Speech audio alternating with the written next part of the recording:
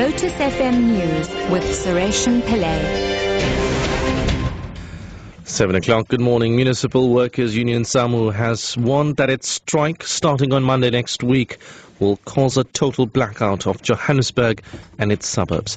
The union says it's issued Johannesburg City Power with a notice of intention to embark on a full-blown strike. However, City Power says the strike is unprotected. Tsepo Pachane reports.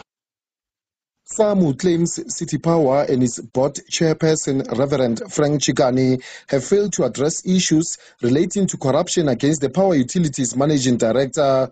The union has vowed to embark on a full-blown strike, which it claims will result in a total blackout of the entire Johannesburg. But City Power says the union's claims constitute sabotage. It says City Power is a national key point and anyone threatening to switch off the network illegally will be liable for prosecution. City Power says the CCMA has not issued SAMU with a certificate to strike, which renders it unlawful. Consumers could be under more pressure if oil prices remain at the current levels. They are trading high on the back of data out of the United States, which shows that supply is falling and that there is a reduction in oil inventories. The market has had 2 years of heavy surplus. U.S. crude stocks decreased by 1.2 million barrels last week. Morafe Tabane reports. The figures suggest U.S. oil production, particularly from shale, is beginning to decline in response to the collapse in oil prices over the last year. Brent crude has been hovering around $50 a barrel from a high of above $115 a barrel in June last year. Many oil companies have lost money as a result of this.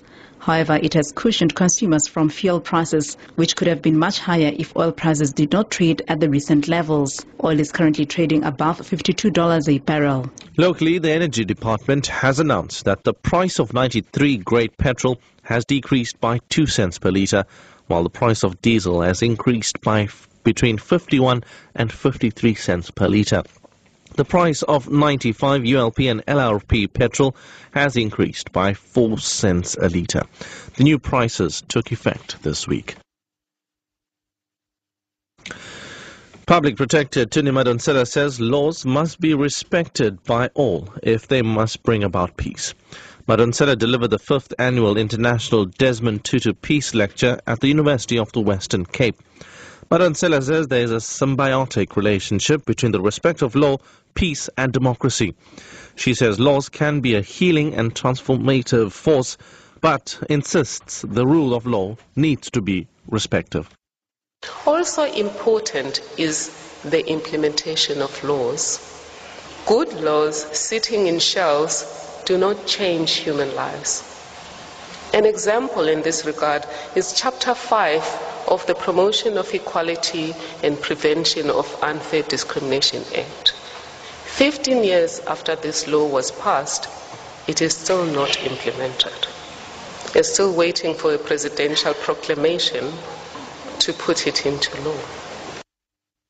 And finally, Jackass star Steve-O has been sentenced to 30 days in prison over a protest he staged at America's SeaWorld.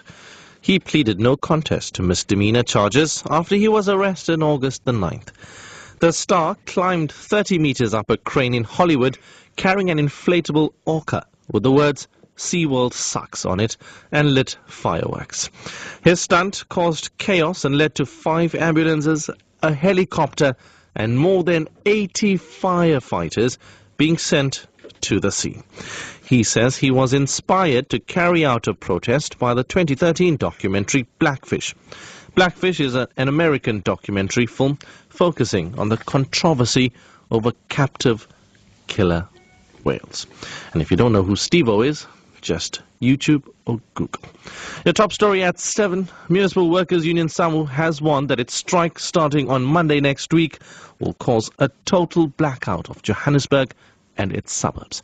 I'm Sureshan Pillay, back at 7:30.